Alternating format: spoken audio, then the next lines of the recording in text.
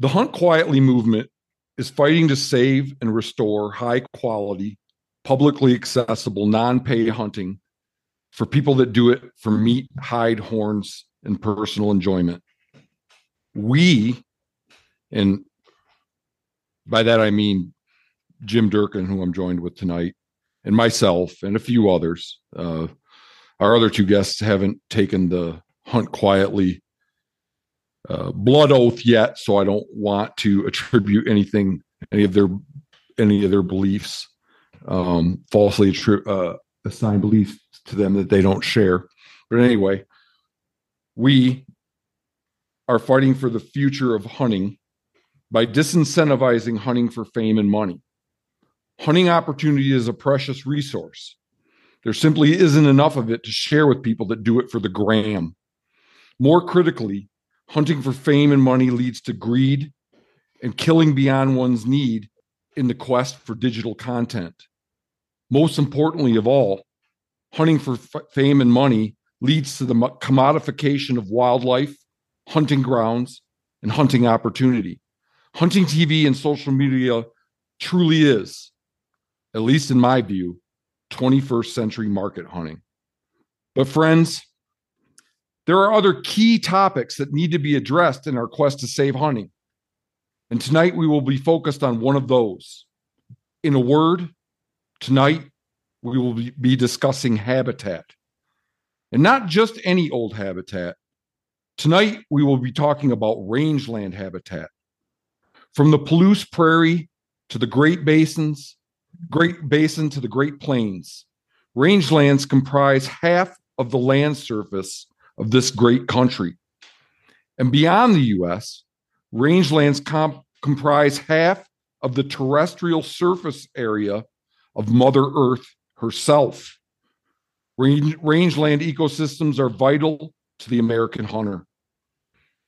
If you are hunting pronghorn, or sage grouse, or sharptail, or western cottontail, or any one of several other species, you are almost certainly hunting rangeland ecosystems that are managed using rangeland management principles.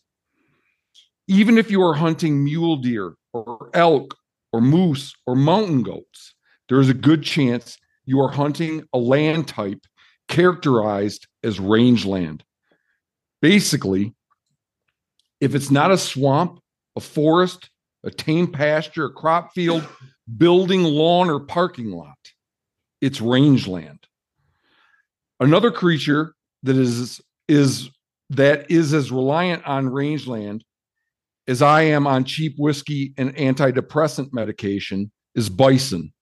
And given their historical importance to many Western North American rangelands and the composition of tonight's guest panel, I suspect this animal will loom large in our discussions this eve.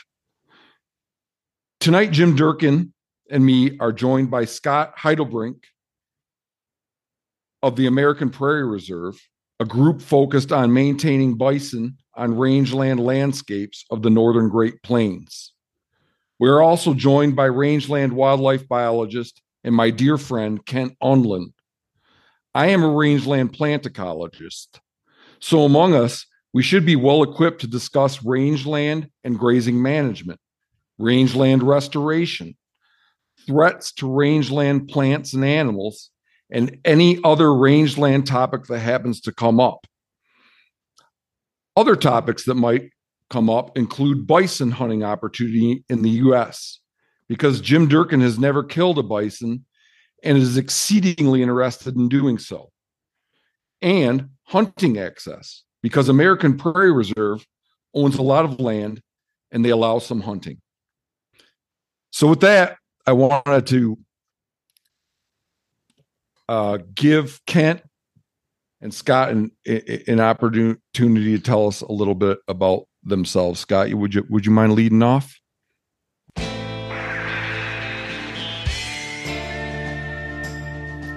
This is the Hunt Quietly podcast. I'm Matt Ranella.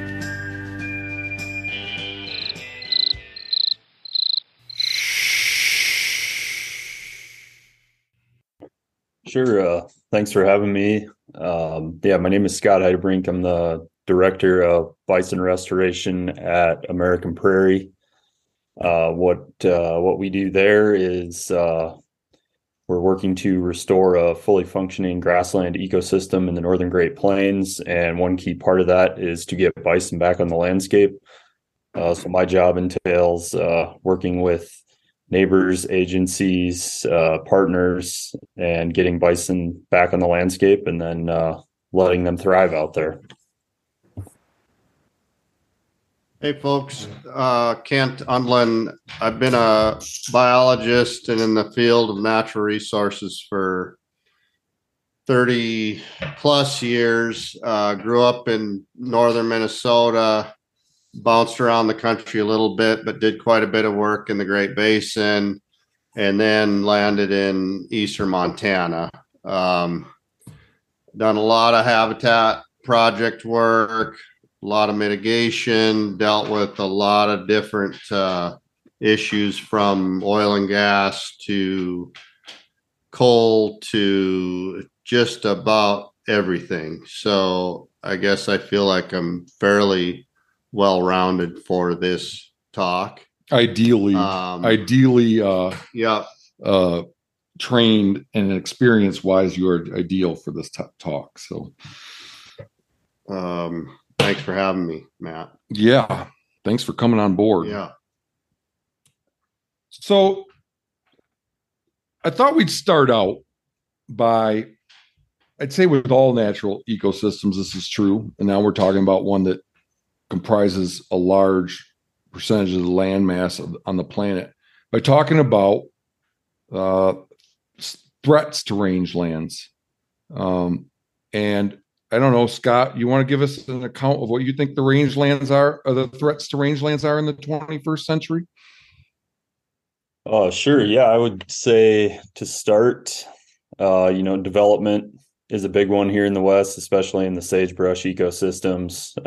They're declining fairly rapidly. And then cropland conversion, we all know a lot of ground has been turned over, and it seems to continue according to the plow print that comes out every year from World Wildlife Fund. And then I think even with those things, I think a really big threat is also just fragmentation, with energy development, roads, any kind of development going in that's breaking up these large tracts of grasslands is definitely detrimental to all the species that are living there. Yeah. So Kent has worked a lot on sage grouse, and I know that fragmentation is a big issue with sage grouse. You want to give us a little bit of a sense for that? Yeah. I mean, Scott, I think you nailed it, but obviously that old saying, death by 1,000 cuts, really is coming to fruition nowadays. And there again, I guess I've been around long enough, especially like with sage grouse, kind of the icon of the West. We've obviously lost thousands of acres, if not more than that, to everything from the oil and gas to urbanization. To, as far as that goes, it's not only sage grouse, but an icon of the West, the mule deer. Look at what mule deer have to go through nowadays to get to their winter ranges. I mean, there's from the highway to the gas pad to the windmill to the new $3 million home built in the Wasatch Front. I mean, there's a lot of threats that these critters face. Sage grouse, obviously, like Scott mentioned, habitat conversion. We've lost piles of native habitat to crop. And, the homesteaders came west, crested wheat conversion. Guess what? Now we got noxious weeds. Noxious weeds in Montana is a huge threat, as you guys know. And it's becoming bigger and bigger every year. So I guess. Can you go into that a little bit? Because I was reading about invasive species and how the invasive species after a fire will beat the sage back and establish it first. Yep. I know that in southeast Montana now we've got a species called ventonata, and I don't know that much about it, but that thing is starting to really creep in from Wyoming. We've obviously got spotted knapweed throughout the state, and post fire, spotted knapweed can really kick into some of those areas that have burned hot. And honestly, as hunters, we don't always pay attention. We got a lot of hunters coming in from out of state, and obviously knapweed now. It's funny how knapweed is even showing up around like the block management sign-in boxes. That's sometimes where you find it. But even me, I've been in Miles City about 22, 23 years. I've seen our noxious weed problem just explode. Obviously, leafy spurge is throughout eastern Montana on the river bottoms, outcompetes a lot of the natives. Noxious weed problem is only going to get bigger, but there again, this whole thing called death by 1,000 cuts, and you guys mentioned fragmentation.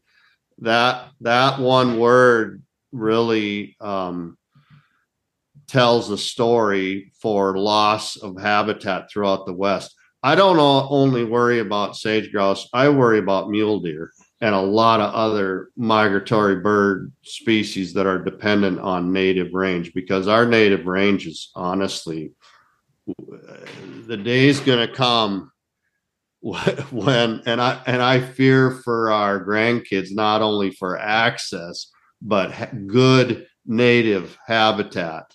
I mean, humans, obviously, our population is going up every year, where we burn more fuel. Yeah, now we're going to do wind, and now we're going to do, which I'm all about the wind and solar, but guess what? You have to put that stuff somewhere too. And like with wind, you got to get that power out. So how do you do that? Well, you got to have power lines. Well, it's all fragmentation. I mean, and then honestly, you get grazing on top of that. You get plowing up more ground on top of that. It's funny how I heard that term death by 1,000 cuts years and years ago, and now it is clear as a bell to me what's going on. Now, how to solve it, if anybody has a silver bullet, I don't know, but we're humans in general, we're kind of gluttons, and we're getting more spoiled every year, and we want what we want right now. And I don't know how you ever get back to a simpler world as far as that goes, but there's nothing easy about this.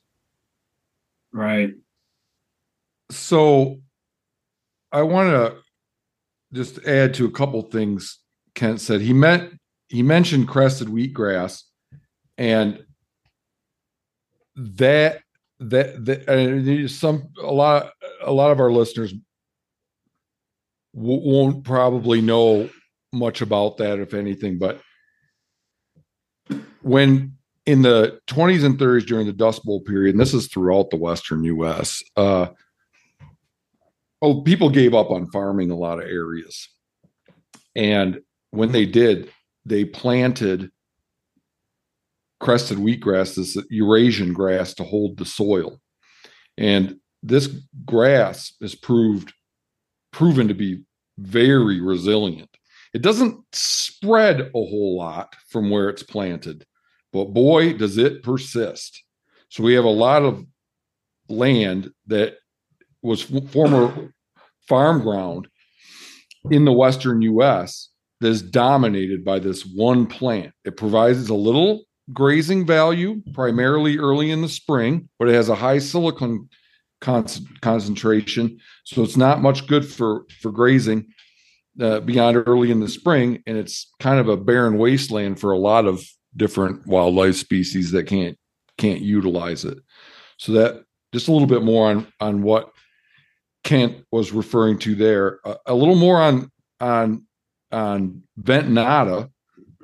Oh, let me start with this by saying this. So Jim, the question you posed was, you were asking about the effect of fire and weed interactions.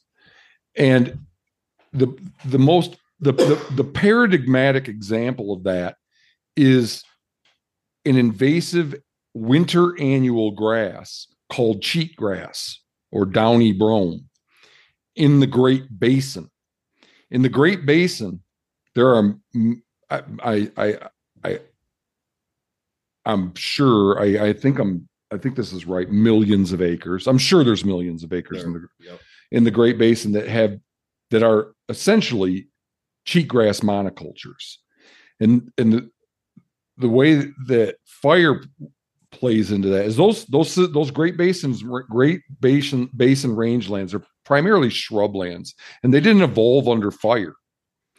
So when they started getting invaded by cheatgrass, there was all of a sudden more fuel. So cheatgrass started becoming a problem, I don't know, early 1900s in the Great Basin. And so cheatgrass started to invade, and when it produces a lot of fuel, so then when you get some kind of fire, it provides fuel that then intensifies the fire, kills shrubs. Then there's open niches, and you get more cheatgrass. And then you get another fire, and it kills more shrubs. And then you have more open niches. And it's this cheatgrass fire cycle that ultimately ends up in areas that are completely dominated with cheatgrass. And they are very difficult to restore or do anything about. I have colleagues that have researched revegetation techniques for cheatgrass dominated rangelands in the Great Basin that, after decades of research, have concluded that it's just not currently feasible to address these issues with our current technology. Wow. They actually are trying to plant crested in some. We're trying to get rid of crested, and there are places where they are actually planting crested now to get something established. That's kind of how bad it is, I guess, in areas. So I have a question for you, Kent, because this is something that I've been wondering about lately and wanting to ask you. It's kind of embarrassing that I haven't, because we've known each other so long, and because I work in rangelands, I don't really answer this. But sage grouse are artemisia or sagebrush obligate species. Yep. They can't survive without it. I read a paper recently that said there's also a bunch of other sagebrush obligate species, and that this paper was making the point that when you protect sagebrush habitat for sage grouse, you're also having a lot of benefits for other species. So the question I wanted to ask you was, there's a lot of other shrubs on the landscape in the northern Great Plains where we live. Greasewood, rubber rabbit brush, shad scale, et cetera, et cetera, et cetera. What is it about sagebrush that sage grouse need? So obviously, like Wyomingensis, Artemisia wyomingensis is big sage. That plant lives long. It probably holds snow, has more cover than a lot of our greasewood, saltbush. It provides provides a little more thermal, provides better nesting, has usually better different soils. So you've got better understory. You've got better grasses around it for nesting. Okay. Than like, say, a rabbit brush or a salt bush or a greasewood. And that being said, there are sage grouse. I don't know. Does that answer your Yeah, question? it does. That's great. I mean, that's the thing, is a lot of people don't realize how important a lousy big sagebrush plant is. And well, what's the big deal if you burn 1,000-acre flat where there's a 60 bird strutting ground on it? The big sage is slow to reproduce by seed. It's not like silver sage. Silver sage is a resprouter and will really come back with fire. It actually, in places, it likes fire. But you kill the plant. You with fire, you kill big sage. You will kill big sage, and potentially you lose that entire stand of a plant that could be 100 years old, and a lek that's hundreds of years old, where those birds have come there for a reason. Could you explain what a lek is? A lek is a strutting ground is an area. It's a mating area. It's a display area that has all the right features for sun, proximity to nesting areas for the hens. Those hens that it's evolved, and there are leks that are hundreds, if not thousands of years old. Those birds are there for a reason. That's another thing that a lot of people don't realize is, well, you burn out that lek or you plunk 10 oil wells on that thing, it's going to displace them to an area where, guess what? They're there because predation rates are lower. It's in a good site where they can see.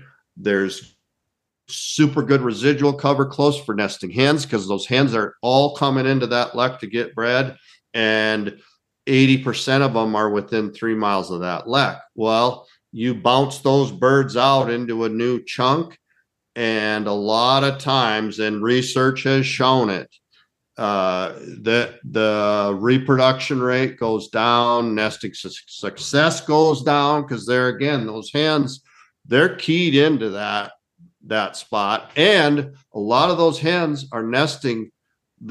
We've been involved with birds that were collared that will nest under dang near that same sagebrush plant. Wow. 3.5 miles from that lek. Yeah. And any of the researchers will tell you how important that is. So there's that component. Now, the other thing real quick, sage grouse, they will use silver sage. There are a handful of sage grouse, and they will use other sage species. But I think there's 7 sage brush. That sounds right. Yeah, Low sage, in Montana. Sage. I don't know about other states. Big fringed, basin, big sage. Yeah, but they will use silver. But Wyomingensis, Artemisia wyomingensis, or Wyoming big sage, is preferred throughout the West. I know more about sage grouse than I probably should, but they are. I've got a sage grouse question for you. Real quick, the other thing I was going to say with sage grouse is they really get a bad rap for being a stupid bird, and they're probably, and fact checkers out there might prove me wrong, but I think they're our longest lived gallinaceous bird, which tells me that those birds, and it's funny when you watch them, you fly them with a helicopter to count them, and I've done it a bunch. As dumb as people say they are, the reason they say they're dumb is because they run into fences, right? They run into fences. You can walk up to them to shoot them. Okay. Oh, they're walking around in my backyard in the middle of July when it's 110 degrees. They're coming to my little garden spot. Well, those birds are hardy, and they have proven themselves over time. I like sage grouse, and obviously we stick a lot of money into them, and we'd be losing a lot if we lost them. On top of that is all the obligates, the sage sparrows, the brewer sparrows. There's a ton of migratory birds that are keyed in on that good native sage habitat. Anyway, Scott had a question. Sorry to ramble. Oh, no worries. The more sage grouse talk, the better. One thing I've noticed in a lot of our restored crop fields where we've planted, primarily grasses and forbs, there's no sage or anything in them. We see a lot of sage grouse hitting those with their broods. And I was wondering if my observations were correct, that forb diversity that might be lower, especially with cheatgrass invasions and things, if that's real important to those broods during their growing period during the summer. Just for the listener, a forb is a flowering plant. It's not a grass. It's not a shrub.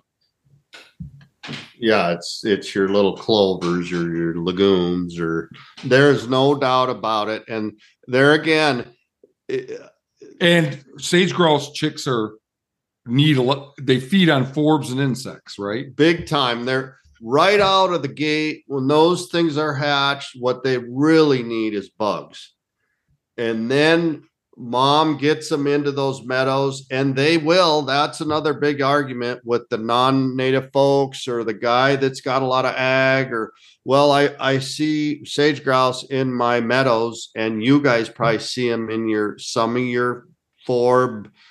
Are they native or non-native? Native forbs, but yeah. I would say the density is a lot higher than on the native ground just because of the restorations. Yep, and they will use definitely non-native, even an alfalfa field. If it's bone dry, if it's one of those years that's super droughty, those moms, those hens will take their broods down to those bottoms, because honestly, there's usually water. It's either irrigated or sub-irrigated. The bugs and the forbs are there. There's no doubt. But they're, again, out in some good intact country that's got a little bit of wet meadow. They prefer that. Mm-hmm. But yeah, forbs, once those chicks get, I don't know, 8 weeks or somewhere in there, they will key in, and those moms, those family groups will come into those bottoms so mom can really ramp them up for the fall, But bugs right out of the gate, actually even ants are high protein. Those chicks will, then the mom will show them how to feed on bugs and ants, and that's because they're super important right away. But I don't know if that answered your question, but yeah, it did. I have a question for all three of you guys, and this could be a can of worms we don't necessarily want to go down, but it's a 2-part question. So, do you think sage grouse should have been on the threatened and endangered species list? And if you don't think they should be, how long until it's an absolute, it's certain that they're on the list?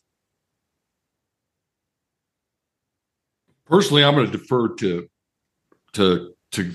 Kent and Scott if he's got a viewpoint on it. I don't know. I don't have a strong sense. That's honestly, I hate to say it, but politics really was a driver for that whole thing. Yeah. Now, do we know that there are big issues for sage grouse west wide, and habitat fragmentation and predation and regulatory mechanisms? Oh, there's definitely pockets where they probably should have been listed, but that's a huge step to take. And it's kind of like game management in places and politics and socially acceptable and all of that comes into play. Fish and Wildlife Service basically said that regulatory mechanisms were inadequate. There again, agencies had to bump up their land use plans, had to come up with new stipulations, more mitigation, get companies to start plunking more money into it. To keep them off the list. Keep them off the list because they were a candidate. They were close. They were super close. That's Has their plight improved any since all those measures are put in place? Populations in general, they're going to come up again. I'm sure. Come up for listing. Yes, again. I will be amazed if they don't come up again for listing. Yeah, it seems like in their core areas, they're doing, they're holding steady. Some years maybe slightly increasing, but when you get on those fringes of the habitat, they're really declining rapidly. Montana, we've really held our own fairly well. Wyoming, not so much. And there again, fact checkers, you might hit me on this, but I think Wyoming, just pure population numbers. And Wyoming really has the lion's share compared to most states. They are way on top for sage grouse numbers. And from the little bit that I'm hearing is their trends are really not good at all. Ours actually are sitting okay long term, or since even in the last 20 years. And I should say long term, we know that we're dipping. There's no doubt. All this stuff going on, and then you got climate stuff going, and you got there's a lot of stuff against that bird. Yeah. And a lot that's why I said it's a can of worms we don't have to open, but I thinking about it, it's seems like it's just inevitable that eventually So before we leave the threats bit, I wanted to bring up a threat that is at the nexus of rangeland threats and access that Kent already alluded to, and that's the weed issue and the role hunters play in promoting weed invasions.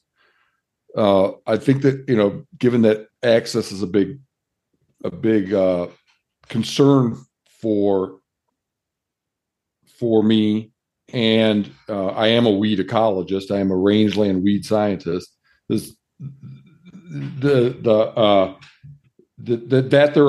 is a factor out there that dictates both access and the health of rangelands. I think is a good thing to dilate on just a little bit. So I'm gonna throw a vocabulary word at you guys today. I've looked this word up probably 6 times and then the next day forgotten it over the last several years. So I'm just curious if anybody knows what epizoochory is. Epizoochory. That is the movement of seed by animals. So what I'm referring to here is hunting dogs. And you will hear ranchers and farmers talk about their concern with allowing public access, that hunting dogs move weed seeds around. Some seeds have structures that have evolved to allow them to stick in the coats of animals. I'm sure we all know plants like that have those kinds of seeds. So it's a concern. And also, there's been a lot of studies. I shouldn't say a lot of studies. There's been a handful of studies on ATVs and vehicles over the years where they'll drive a vehicle through, fixed distances, through places that are invaded with weeds, and then they'll measure the weed abundance in the under the bumpers and on top of the axles, et cetera, et cetera. And it can be an amazing amount of seeds. And like Kent was saying, sign up boxes for block management are places that people see new invaders showing up.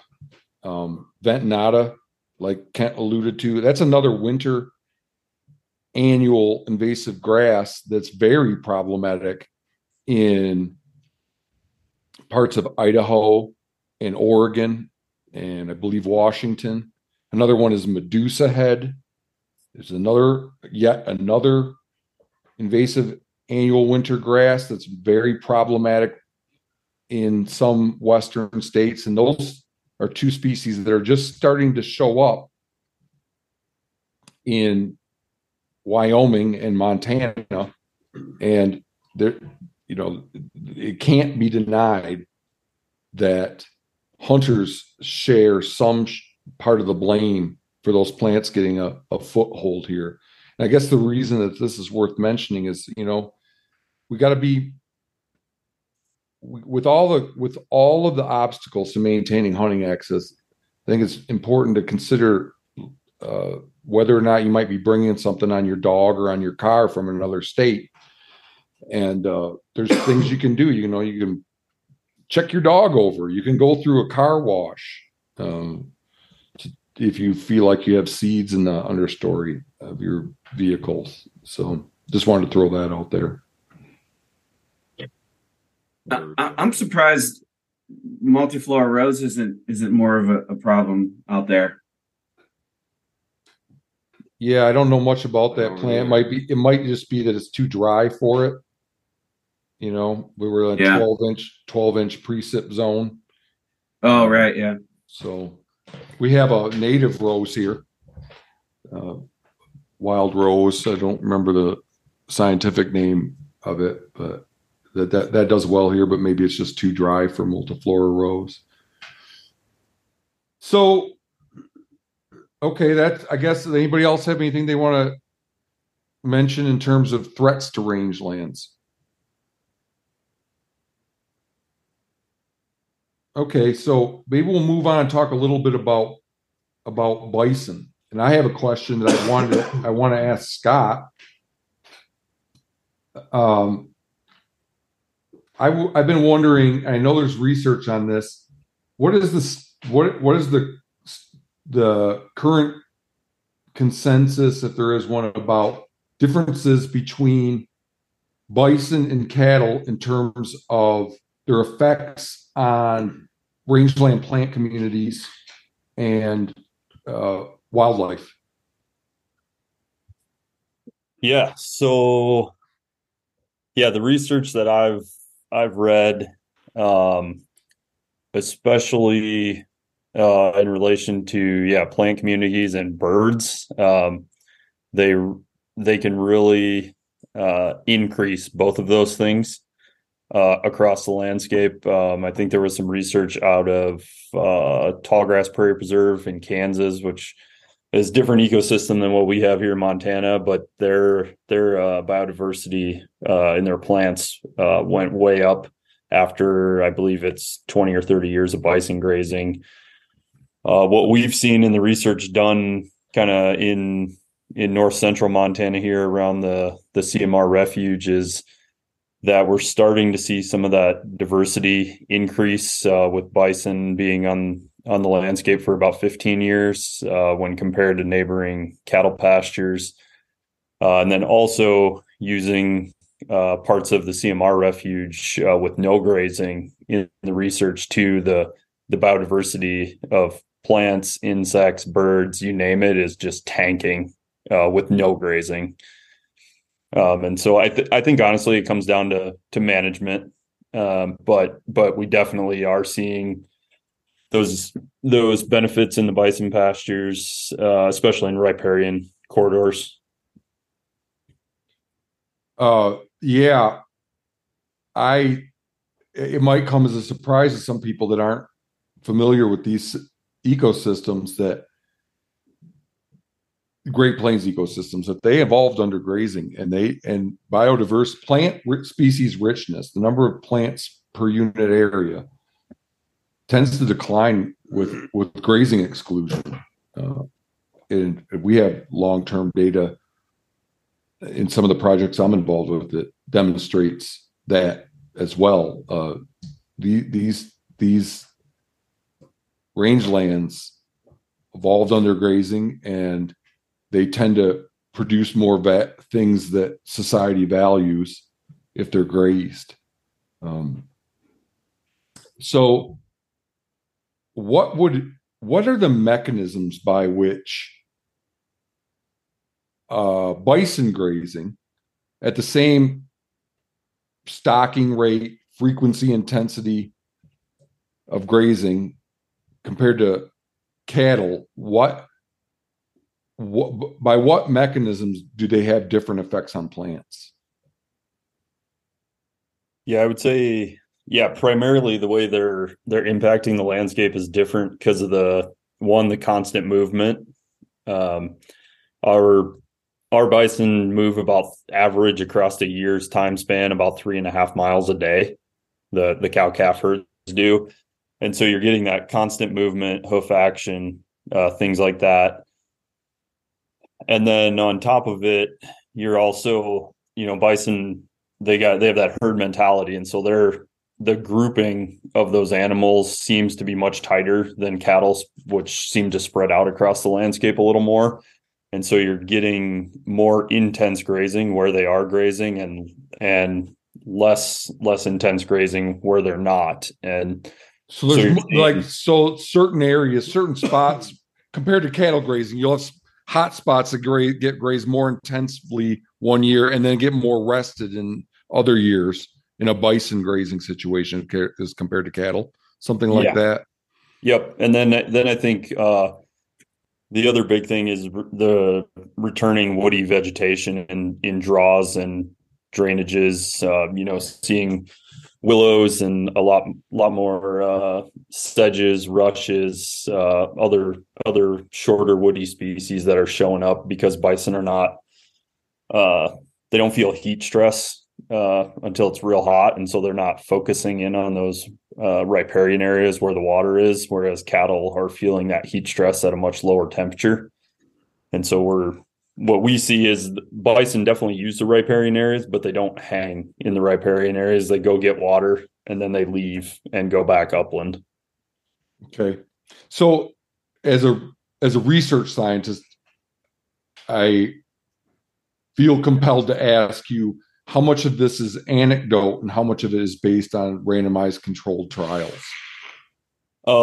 We're in the middle of some research looking at how much time each species, domestic cattle and bison, are spending in the riparian areas. What the kind of preliminary data we've seen and the anecdotal observations is that it's significantly less, like less than 50% of the time. Cattle are spending, or bison are spending 50% less time in those areas. Okay, that's interesting. Huh. So any thoughts on that, Kent, on the difference between cattle and? No, there's not a lot of research out there on it.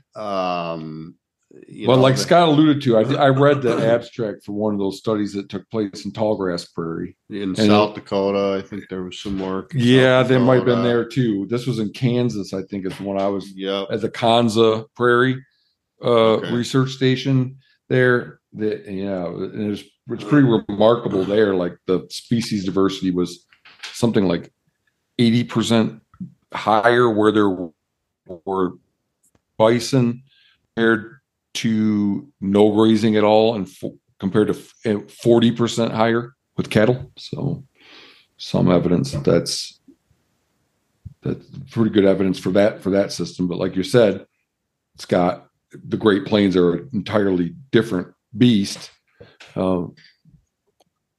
Right. Yeah. And one of the other things with the woody vegetation kind of returning is we are seeing it return at a faster rate in the bison pastures. The cattle grazing pastures, it's also returning, just at a much slower rate. So I would say it is improving on all the plots that have been studied out in near the CMR refuge, but the bison pastures so far seem to be much quicker. That leads me to believe that, because these lands were, before they were acquired by American Prairie Reserve, were grazed with cattle. So it leads me to believe if woody species are increasing under your management, that suggests that the grazing regime has your cattle grazing regime, where you're grazing cattle instead of bison, is different than the cattle grazing regime that was in place before you guys bought these places. Right. Yeah, we do. Even on our allotments with cattle, we do adjust stocking rates and rotations and things like that to try to benefit the range as much as we possibly can. Yeah, what I'm excited about is some of this data we're getting right now after 5, 10, 15 years of bison. What would, when in 25, 30, 40, 50 years, we can look at the same stuff again and see what the impacts truly are. Because I think, especially in a drier ecosystem, things seem to take longer to change, and it'll be interesting to see long term if there are impacts and what they are. Yeah. So should we talk about bison hunting a little bit? Sure. Jim, what are you figuring out there? Jim's been looking into his options for trying to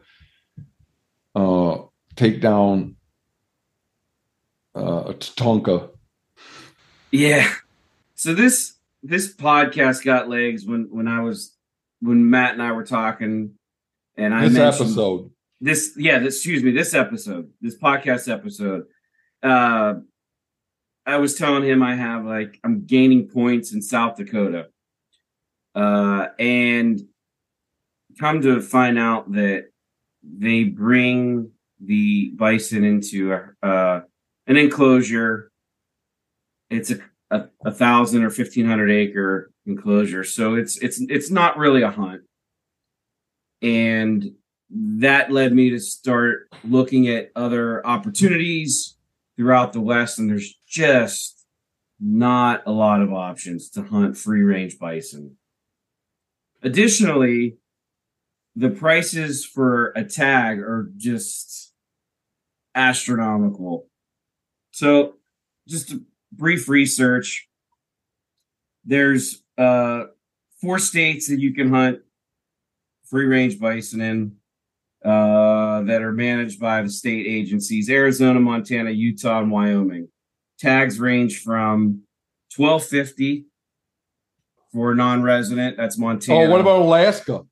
Alaska too. Excuse me, Alaska too. Yes.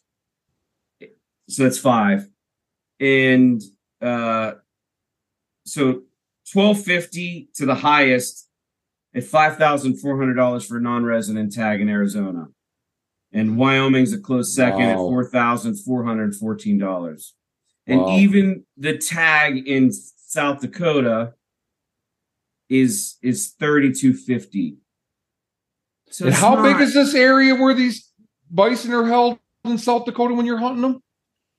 I think it might be 1,500 acres or 3,000 acres. There are places, at that point, you might as well there are ranches that have them here and they'll let you shoot one. And and the going rate around here is about $1,500. Right. And I realize at this point it's not a hunt, it's a harvest. Well, yeah. I mean, I bet there's some places. I know there's some places where it very much feels like a hunt, like that Alaska hunt on the Yeah, Copper that's legit. River. That's legit. That is a hunt. Yeah. I have a brother that lives up there, and he's hunted it 4 or 5 times now. And it's a real deal. And it's one of the hardest tags to get in Alaska, of all tags to get in Alaska. Okay. Every year I lived up there, I put in for it, but I never drew it, obviously. And in getting back to the terminology, even APR on your website refers to it as a harvest versus a hunt. Yeah, you can't hunt something inside a fence. Pardon me? You can't hunt something inside a fence, in our opinion. Yeah. Right. Gotcha. Unless it's physically capable of right going through or under or over the fence, then no. And what I'll say about our experience is it's a little more like a hunt than people expect when they get there. A lot of people are expecting to drive up and lay across the hood and hopefully shoot a bison, but our bison know the game. And they have places on the property, just like deer and elk, little refugia where they can get out of sight. They're smart critters, and the past year we're doing the harvest in is about 27,000 acres. So it's not small, and it's not super easy or guaranteed by any means. They're in a 27,000 acre pasture? Yes. Oh, come on, Jim. You can make that work. How many people put in for your tags? Because it has to be like horrendous draw odds. Actually, I think we get about for the non-resident ones. I think we get around 300 to 400, and give out two most years. In the total drawing, we get about 3,000 individuals for anywhere from 20 to 30 opportunities with Montana residents and local residents where we own land getting priority draw odds for those opportunities. So how many acres does APR own and manage? We own and lease about 400. It's just over 455,000 acres. And hunting occurs on 79,000 acres. Yeah, of the block management, management or other managed hunting. Yeah, we've got 121,000 deeded acres, and 79,000 of that is in some form of either block management or a managed hunt, especially around elk on a couple units. So do you think that moving forward that there'll be more hunting opportunities on the other acreage? Or I think it really depends on wildlife populations. We want to see wildlife populations grow, so we're trying to balance the hunting axis with growing wildlife numbers. And so that's why we have those acres that are not enrolled in anything.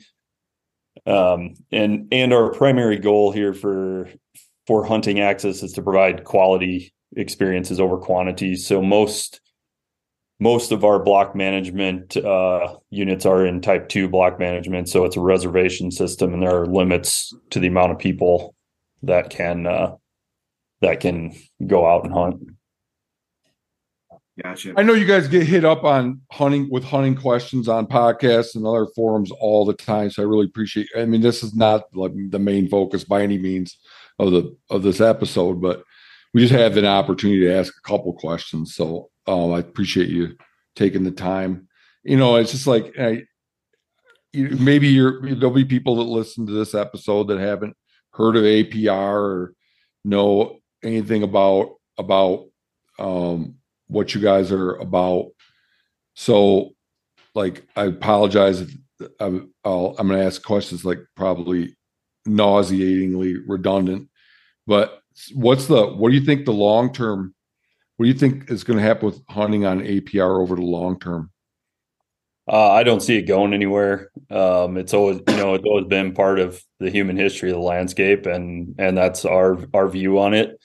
I think we want to see more wildlife on the landscape, though, and as long as we can hunt and increase wildlife populations, that's our goal. So do you have monitoring programs in place to measure population dynamics with mule deer, elk, etc.? We use FWP's data for elk, mule deer, pronghorn. Okay. And your bison is so successful. I was reading that you have the restoration program where you're sending bison to other places across the country, even east. You want to talk about that a little bit? So part of the byproduct of having bison is bison have a lot of babies, and so how many do they have? Twins a lot? I get asked that question probably 10 times a year, and every it's person more prevalent than even the question of whether how much hunting access you allow. It's amazing how many people want to know if they have twins. I've asked a lot of people around the country if they've ever seen bison twins, and I've never come across anybody that has seen it. And it kind of makes sense, evolutionarily. If you have one baby and take good care of it, it's probably going to survive when you're that big. So it makes a lot of sense to only have one, but you think there'd be a fluke eventually. But as part of our bison program, we've distributed over 500 bison now to other tribes, conservation herds. We've sent some to the National Zoo for education stuff on the East Coast. We're sending some out to Washington next week to a herd there. And so, it's fun to grow bison on your own landscape, but then being able to contribute to, conservation nationally and get more bison on more range is really fun part of the job. Jim and I were talking about about bison genetics, and Jim was telling me that they're all some small part of their genome is bovine. Is that right? Yeah, they finally sequenced the genome in the past couple of years, and then they also use the genomes of like the 5 major cattle breeds, like Charolais, Angus, and those major species, and compared them with really old samples from all over the country, from founding herds like Elk Island National Park and Yellowstone. And even in samples that are like 200 years old, they're finding like very, very minute traces of the cattle genome, which is, looking at a bison is a bison is a bison. They, even with that tiny percentage, they're still acting like bison, still serving that ecosystem function that they provide. And like the numbers with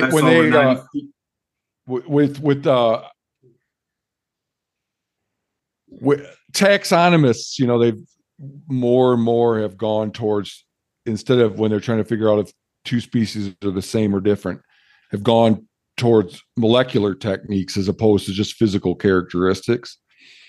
And they use the DNA in the mitochondria, which is different than your cellular DNA.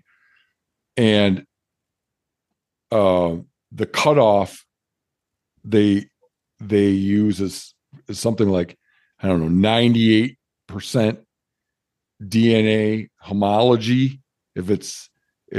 If there's less than that, it's a different species, and that's about what differentiates us from other primates, is like 2% of our DNA.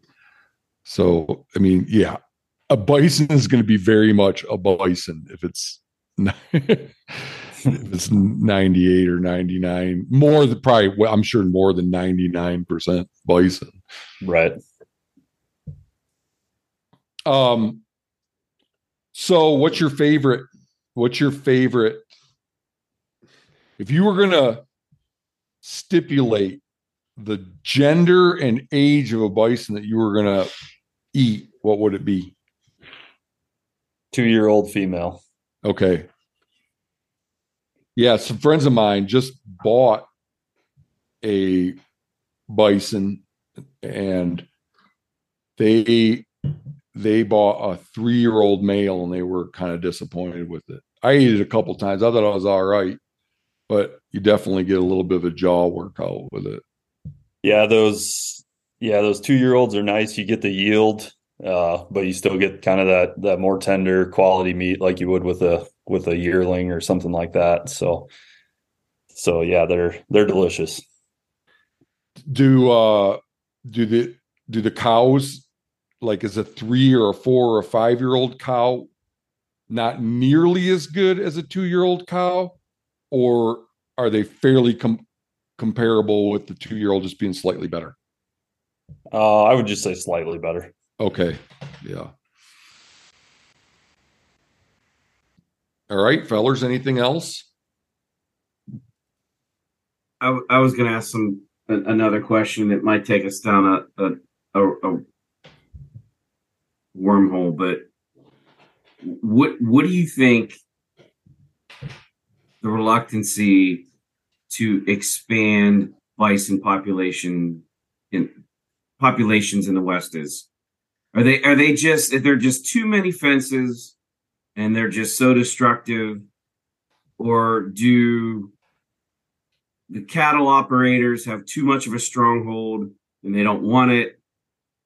It just, like, coming from the East Coast, and maybe I've romanticized this so much about hunting bison that it's just a fantasy and it will never be what I think it should be in my head. But it just seems like there's freaking so much land out there that's once was occupied by bison that no longer is. So I'll weigh in real briefly. You couldn't, I mean, the West is fenced off into cattle ranches, and bison don't do good with fences. You couldn't just be like, yeah, we're going to throw 100 of them out in this place and another 100 over there. You're going to be putting them out in a place that they're eventually going to want to leave, and then they're going to be blasting through a fence. It's just the difference between deer or elk or even pronghorn, which struggle with fences, and bison. In my mind, the biggest difference, there are others, but what makes humanity more willing to cope with wild populations of deer or elk or antelope than bison is that bison and fences are incompatible.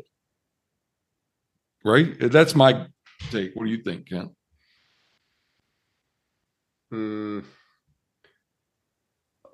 I guess the one thing that I am all about is bringing back the natives, and American Prairie has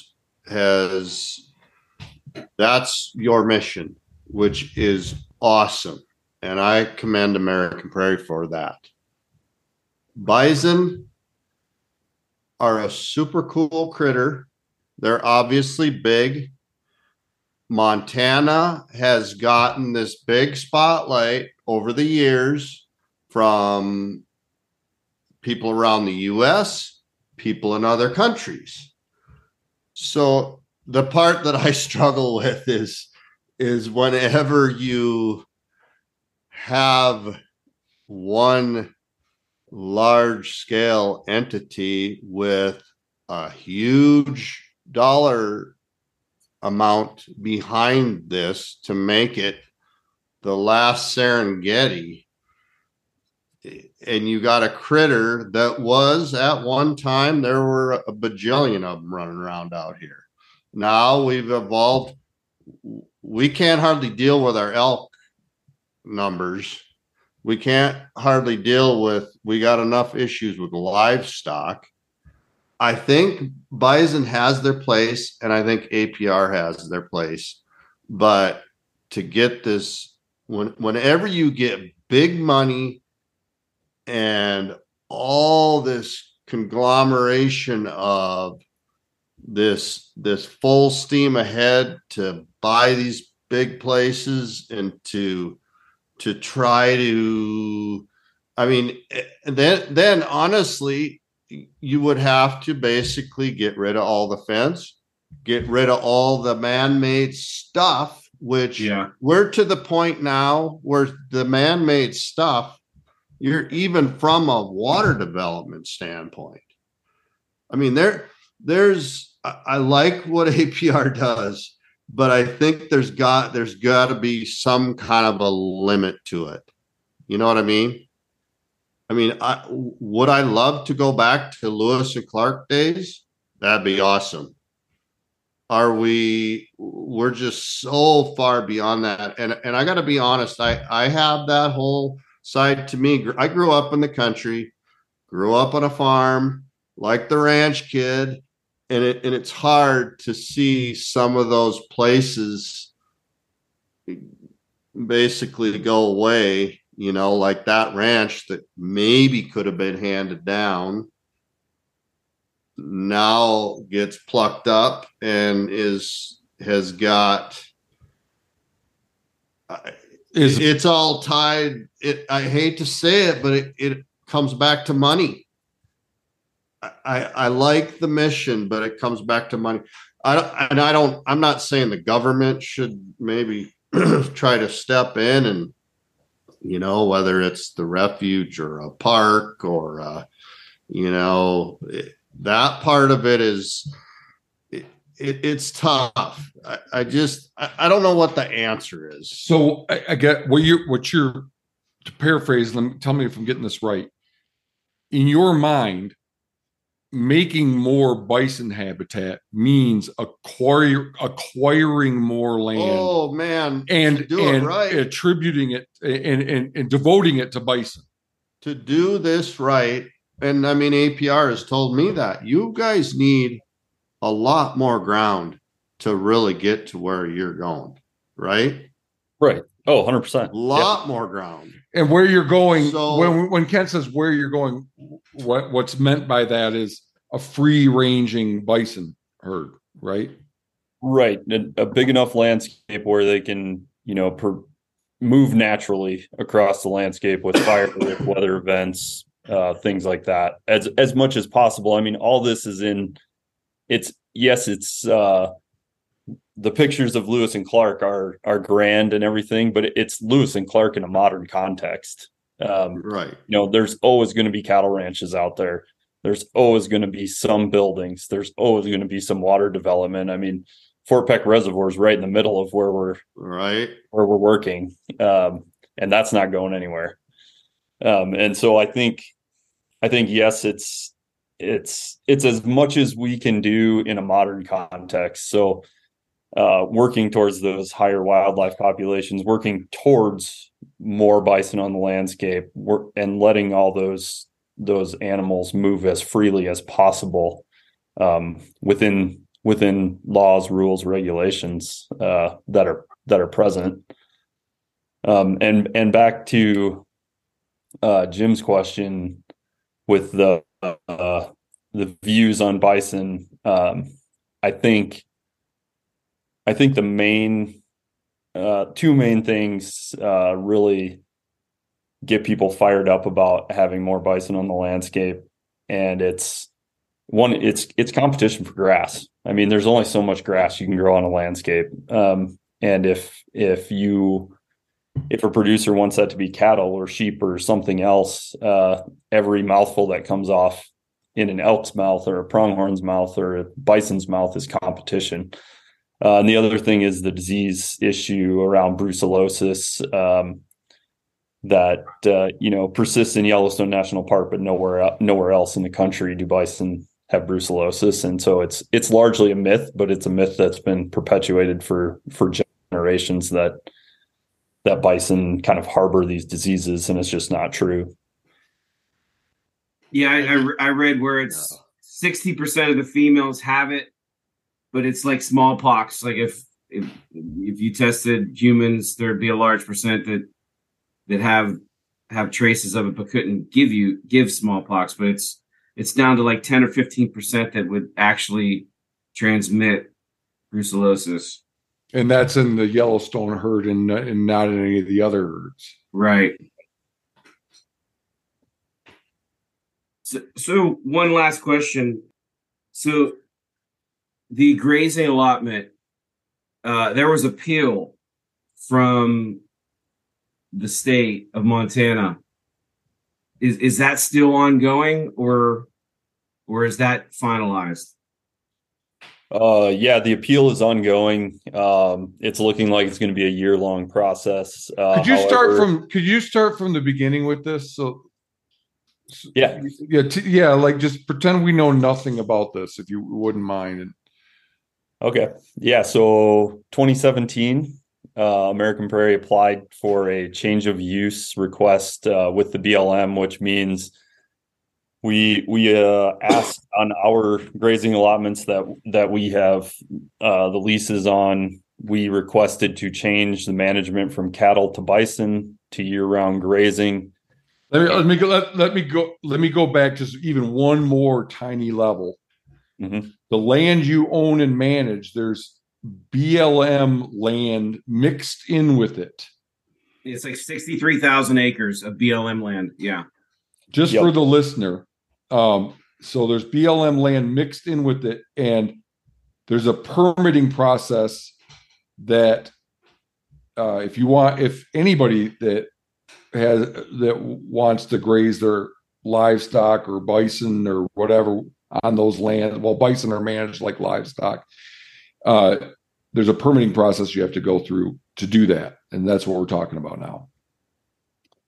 Yep. Yeah. So, with those permits, you have to follow a certain management plan, and if you want to change something, you have to go through a public process to do that, and it's called an environmental assessment. And so we applied to the BLM, sent them a proposal saying we wanted to switch to bison management on certain allotments from cattle, and we wanted to change the grazing from rotational grazing to year-round grazing, and also adjust the stocking rates accordingly.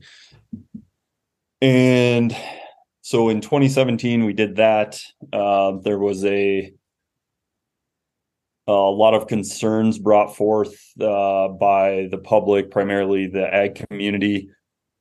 And to address some of those concerns, we pulled back our proposal, made it much smaller to the 63,000 acres that Jim is referencing, and also went away from the year-round grazing to a different pasture configuration, but rotational grazing to address the concerns that we were hearing.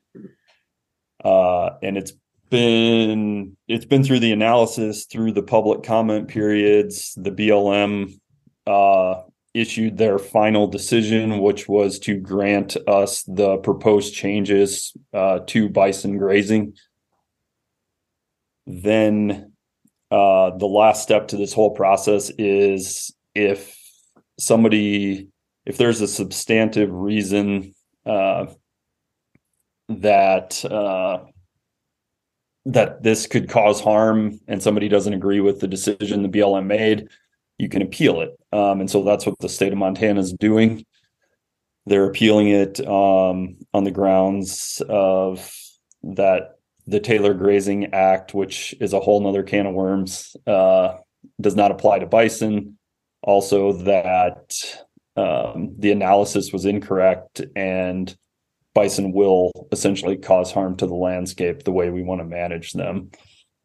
However, the state requested a stay to be put on the decision. So once the decision was final, American Prairie, we could move forward in enacting the changes while this appeal period goes forward. The state asked a judge to not allow that. The judge ruled against the state, and so we can move forward with the proposed changes to fences, and then putting bison out on the allotments in the spring while the appeal's happening. So that's it in a nutshell. Interesting. So do you anticipate that a decision is going to be made anytime soon? And all the attorneys involved are looking at least a year, is what they're saying, for this whole process to play out. It goes to the Interior Board of Land Appeals, which is a panel of judges, and they will rule on whether the appeal is warranted or not. Gotcha.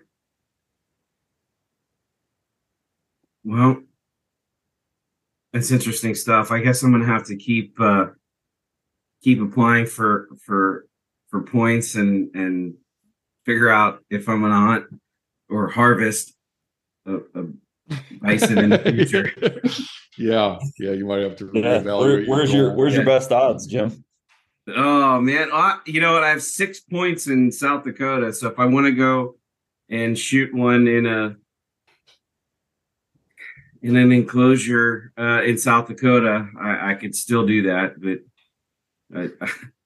I realize my options are limited unless I want to take a small loan out and try to get a tag in Arizona and Wyoming.